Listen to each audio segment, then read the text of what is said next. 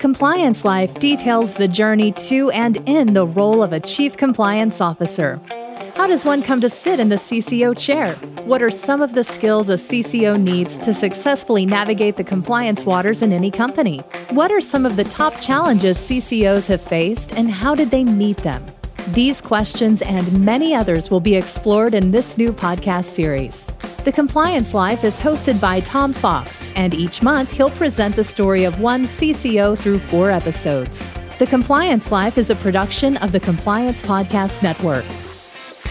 This is Tom Fox, and welcome to the December edition of The Compliance Life. In this month's edition, I visit with Kim Yapchai.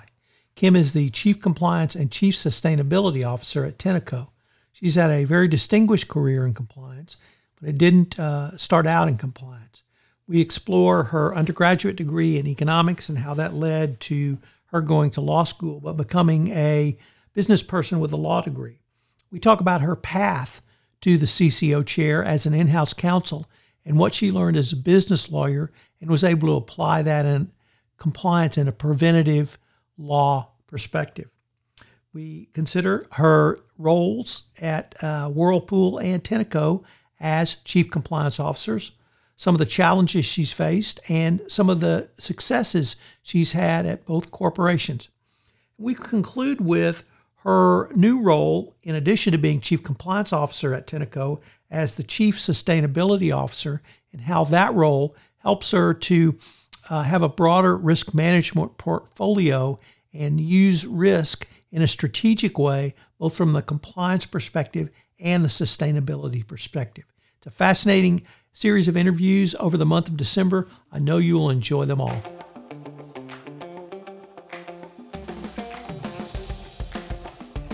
Hello, everyone. This is Tom Fox, back for another series of episodes on The Compliance Life, where we visit with someone who has sat in the CCO chair and about their journey. Today, I'm absolutely thrilled to have Kim Yapchai. Kim is the shorthand version, Chief Compliance and Sustainability Officer at Tenneco. I've had the chance to visit with her before, and she's got a great story, and I'm really looking forward to sharing it with you. So, Kim, with that incredibly long-winded introduction, first of all, welcome, and thank you so much for taking the time to visit with me today. Oh, thank you, Tom. It's such an honor, and thank you for all the work you do on putting these podcasts together. I learned so much from them. Well, great. Kim, I really wanted to start around your college degree because you have a BA in economics, and I will note from the University of Michigan, so go blue. But that really puts you, I would say, in the minority of folks who are chief compliance officers. They typically had some sort of pre-law or other type degree, although it could be accounting or something that might lead to an internal audit focus. But I was wondering if you could talk about what got you to that degree plan and how that may have informed your journey up to the CCO chair. Yeah, so it's a good question, Tom. And let me start off by saying I consider myself a business person with a law degree, not a lawyer with a business degree. And how that journey evolved is I come from a medical family, but most people in my family are doctors or nurses, but I don't like blood. So I needed to find another path when I went to college, and I really had no idea what that was going to be. And I fell into economics. I took my first class, and it was so intuitive, supply, demand. I loved the international aspect of it. So I decided to declare that as a major, but then thought, well, what am I going to do with this? Am I really going to be an economist, right? And just study, this for the rest of my life?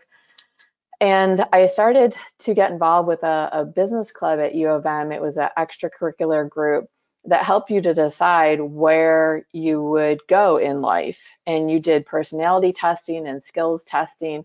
And all of that told me that I should go to law school. So what I decided was to combine the two interests, business, maybe get an MBA and go to law school as well. But then as I went through that journey, I realized that I could combine both of them by becoming an in-house counsel and really do what most of my family was doing, practicing preventative medicine to help people avoid getting sick. I could do the same thing for a company by practicing preventative or proactive law so they could help avoid risks or mitigate those risks once they found them. So could you tell us a little bit about your early career after law school and your sort of early in-house roles? Sure. I was in the majority and actually went straight in-house from law school. Very rare.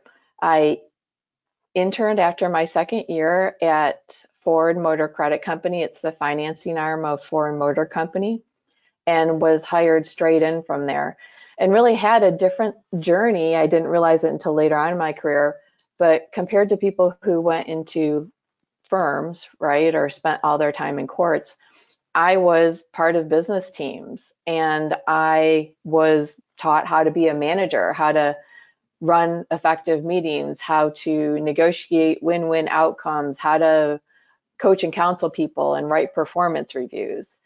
And I didn't realize that wasn't normal until much, much later into my career. I would go even further than that and say that's almost extraordinary as beyond not normal. But it sounds like you developed a skill set that it sadly is not taught in law school.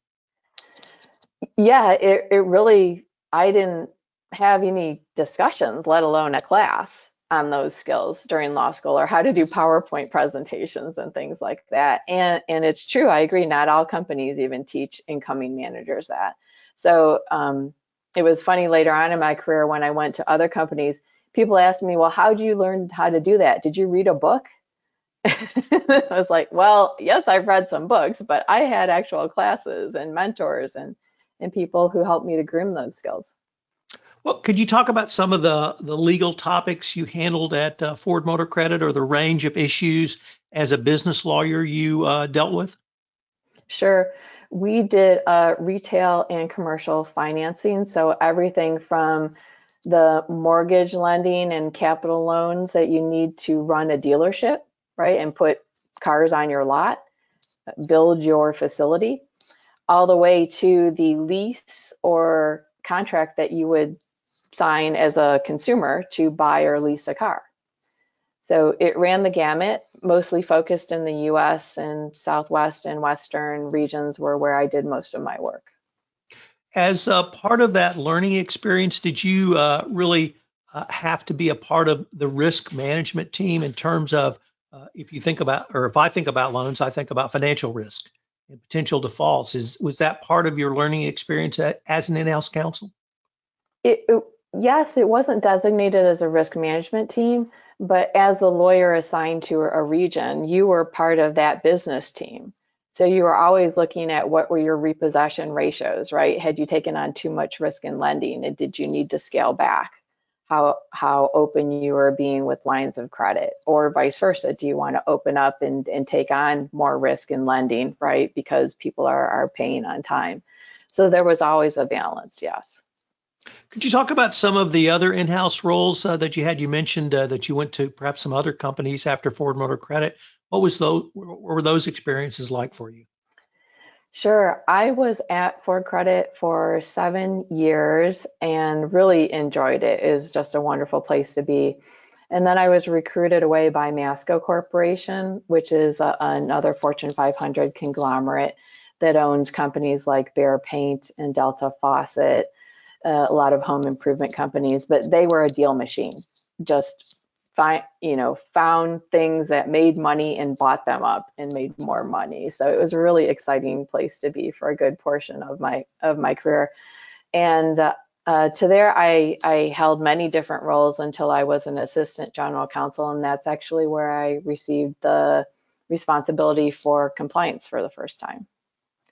So it sounds like you were actually able to expand, perhaps not your role, but your knowledge of the business side of things with some of these other jobs.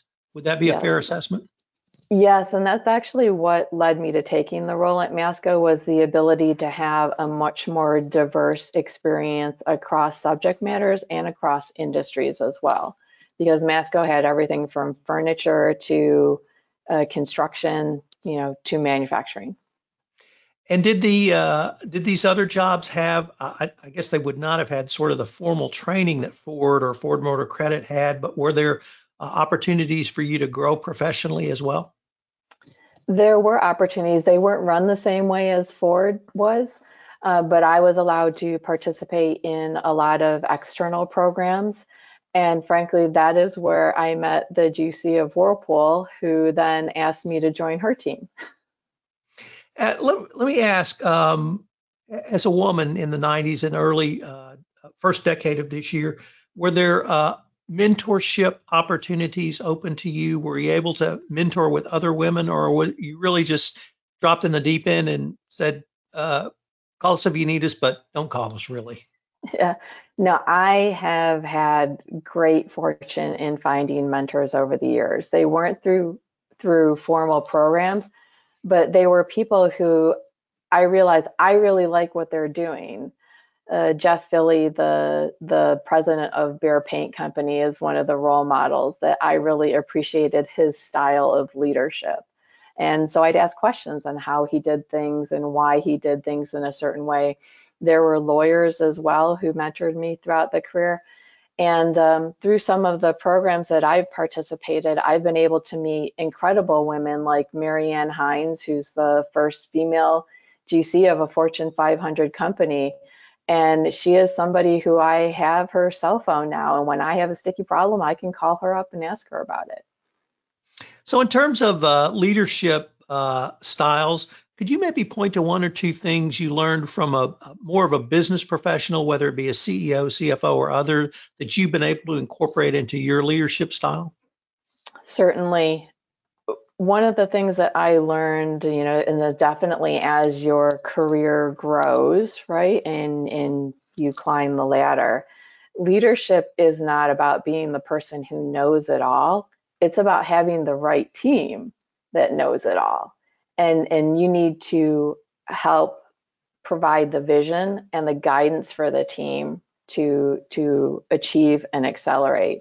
So, it was really helpful for me to see different leadership styles, people who were very authoritarian, who they had tight control and they did the entire presentations and their team sat silent, versus people who were much more collaborative and the focus was really on their team rather than themselves. I found the latter to be a better fit for me.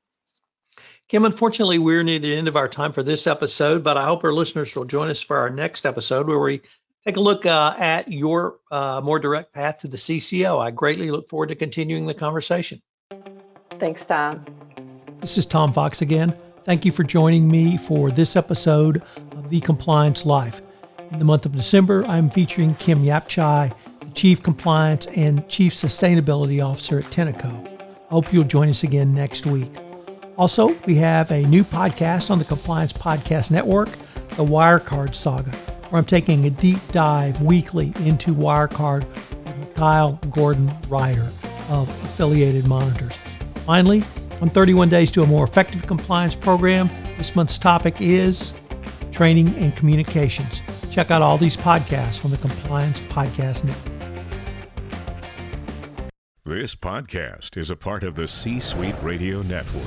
For more top business podcasts, visit c-suiteradio.com.